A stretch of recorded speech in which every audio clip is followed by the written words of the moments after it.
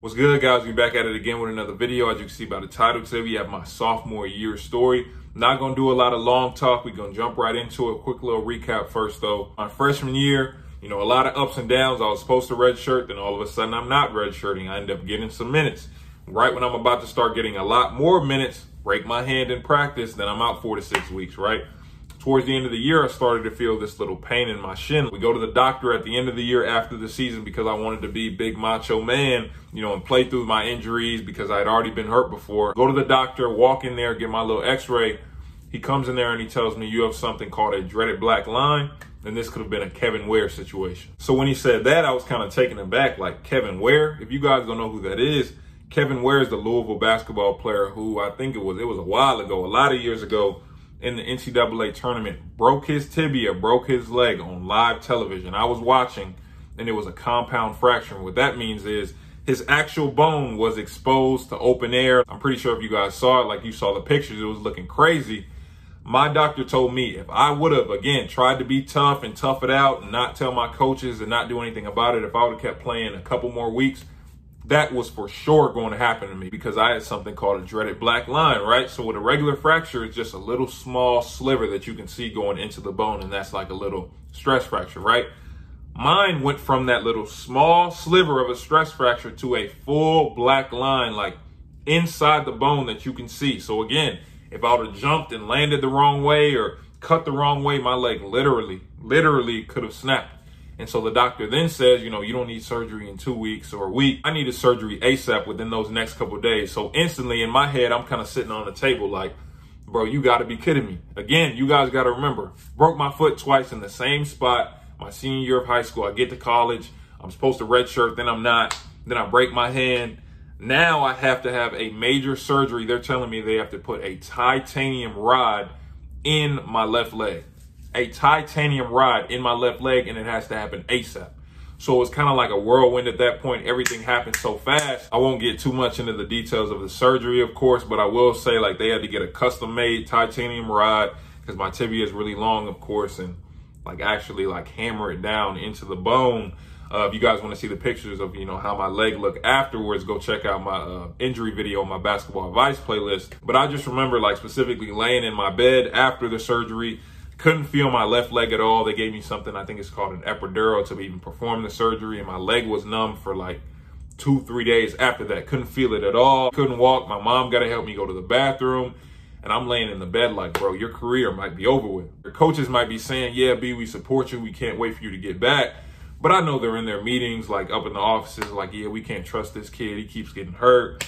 He's a waste of the scholarship. Not to mention the head coach that I had committed to actually ended up leaving for another job. And this is a big thing that I also wanted to talk about in this video.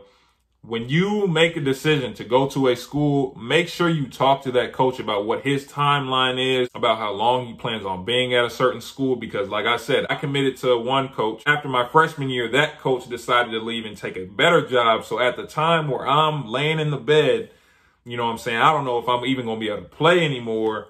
Now I have a new head coach. Luckily for me, it was, an assistant that got promoted.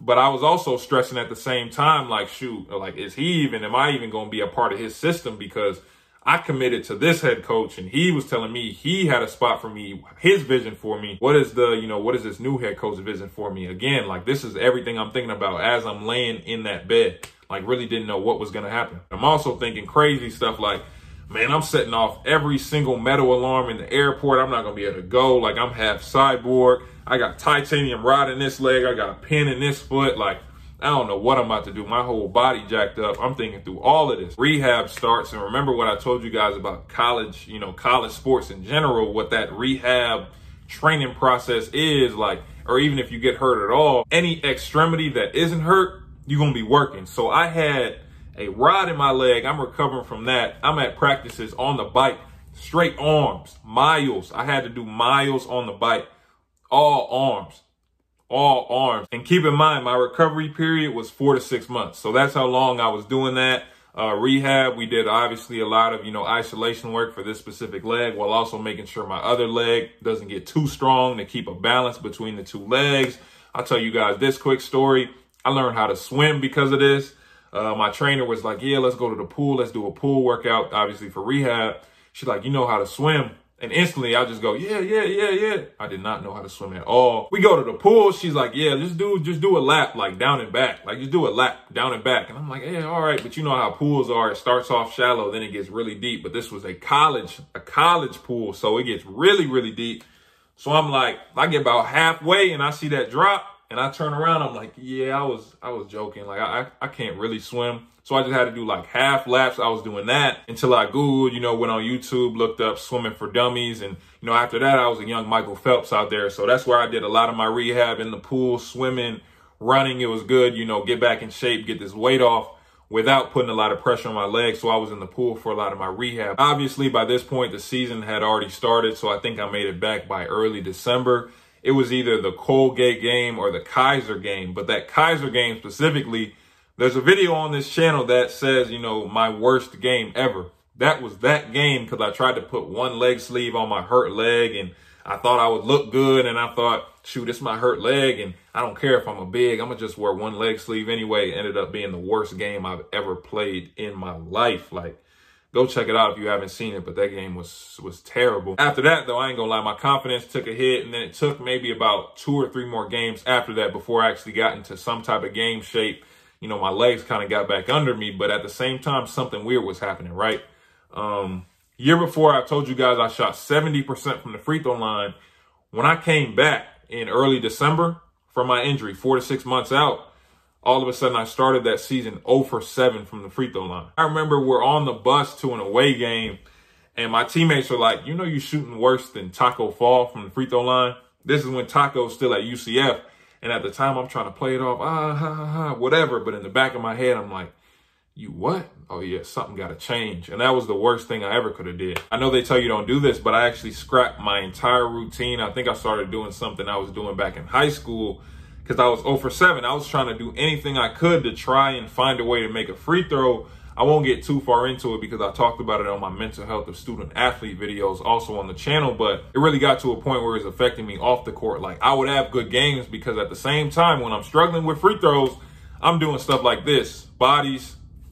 I'm playing extremely well at the same time, except for the free throws. So it's kind of messing with my head. And there would be times where kind of like when I was younger and I would be scared to catch the ball because I didn't want to drop it. So I would hide behind defenders. There would be times in the game where I'm like, oh, should I not go up here because he might foul me? And, I might have to go to the free throw line and I definitely don't want to do that. But everything that was going on was like really affecting like my mental, like really. And I really felt stressed a lot of days, like, because all I was thinking about was how can I make free throws? I'm coming in the morning at 6 a.m. and I'm shooting. I'm telling you, I've told people this, for some reason they think I was lying. You can ask Coach Joey Cantens, who was in the gym with me that day, and Coach Marsh. I shot like 94 for 100, and I'm coming in the mornings doing this consistently. But when I get in that game, because you cannot simulate when the popcorn's popping, when I get in that game, I cannot shoot a free throw to save my life. So like I was saying, it was really weighing on me.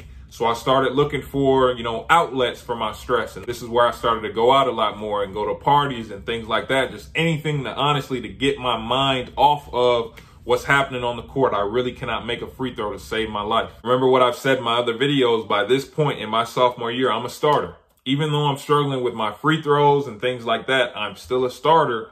So when I am going out, I'm getting all this attention. Like the school was using me for social media posts, posters, all that. So even though I'm struggling internally, mentally, outwardly, I'm getting all this attention. Like I said, I'm still dunking on a couple people, so I still kind of feel good about myself in that way. And when I go out, I'm getting attention, so I feel good there.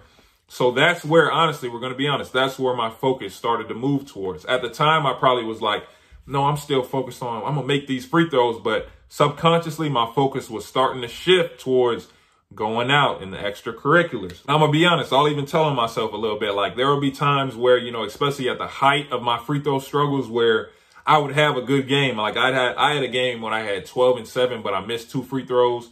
And I was sitting in my, dorm room with the lights off by myself, like really struggling. Like all I was thinking about was the free throws and how you embarrassed yourself.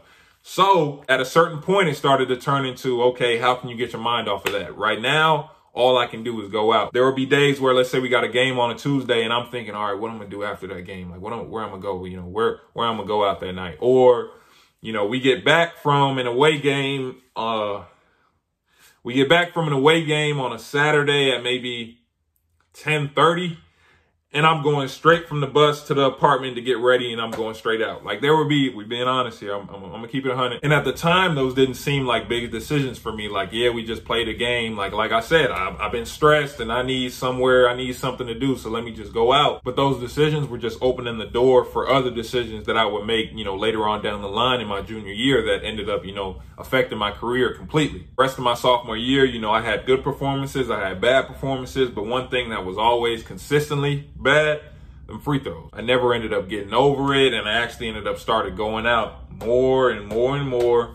Season ends, we lose first round of the conference tournament. Of course, you know, I put a part of that on me because now looking back on it, I wasn't focused at all. Like, my mental was just gone by that point. So the season ends, and a normal focused basketball player would think, okay, your free throw percentage went from 70% your freshman year to 25%. So that's a really big drop. Something happened. All right, what happened to make your free throw percentage drop? Let's get in the gym. Let's work. You get hurt a lot. Let's focus a lot on your body so you can get a full season of no injuries, things like that. Of course, like I said, by this point, though, I was going out a lot. Like, that was a lot of my focus was, okay, where am I going? Like, I'm going here. I'm doing that. I'm doing this. We have our little 2 weeks off, and then we start off-season workouts, and I forgot to say this. So probably around late January, early February, I started to feel like a similar twinge in my left tibia. I did say something, and, you know, they were saying, like, it's probably just the soreness. Obviously, you just had surgery. It's not going to be 100%. That's a lot of what I was hearing. You're not going to be 100%, but, you know, still keep pushing, still keep pushing. We start off-season workouts, and I'm hooping, right? So this, I probably got about a week out of off-season workouts in which I really felt like I had made a jump in terms of I'm starting to shoot jumpers in practice. You know, I'm putting it down. I'm driving. Like, I'm doing everything. Like, I think this next year I'm about to make a jump. Free throws, we're going to be able to figure it out because my confidence was getting higher because I was starting to realize, like, you might be a bucket for real. Start to feel the twinge again, but this time I'm like, all right, let's say something again. It's the off season. We'll just go get it checked out, right? Get to the doctor. We get another x-ray. Turns out that my tibia, the fracture, never actually fully healed. So when I was playing, when I came back, you know, I was playing that year, you know, granted the rod was in there, but the actual fracture had not healed yet. From that point on, I was shut down for the rest of the summer up until the next season, like, because they wanted to make sure that I fully got it healed so it didn't snap at some point and become a Kevin Ware situation. And at the time, honestly, like, I was blaming coaching staff, the trainers, like, how y'all gonna let me come back and how y'all gonna tell me to keep pushing when it was never really healed in the first place. But now looking back on it, I don't put as much blame on them because I should have known, like, bro, you were just out 4 to 6 months and you want to go out, you know, every other night and do this and that when you should be in bed letting your bone and rod rest. Like, you want to do all of this, which isn't helping your body recover. You want to do all that instead of actually, like, chill at the crib and actually get healthy. So I don't blame them as much anymore. A lot of it was on me, but remember what I said. All of those decisions, like, even for you guys, every decision you make, it might not seem like a big one at the time. There's a consequence to everything, whether that be positive or negative. You just might not see it in the moment. So for me, a lot of where I started to see those consequences was in my junior year. That's going to be the next one. I appreciate you guys watching. Like, share, subscribe, turn on post notifications. Remember, if you want the one-on-one evaluations or the breakdowns that go on the channel, hit my website in the description. Also, if you have any questions for me or need any advice from me, also hit the link for Noodle in the description. Follow me on Instagram, Twitter, TikTok. Again, I appreciate you guys watching. I'll see you guys next time with the next video.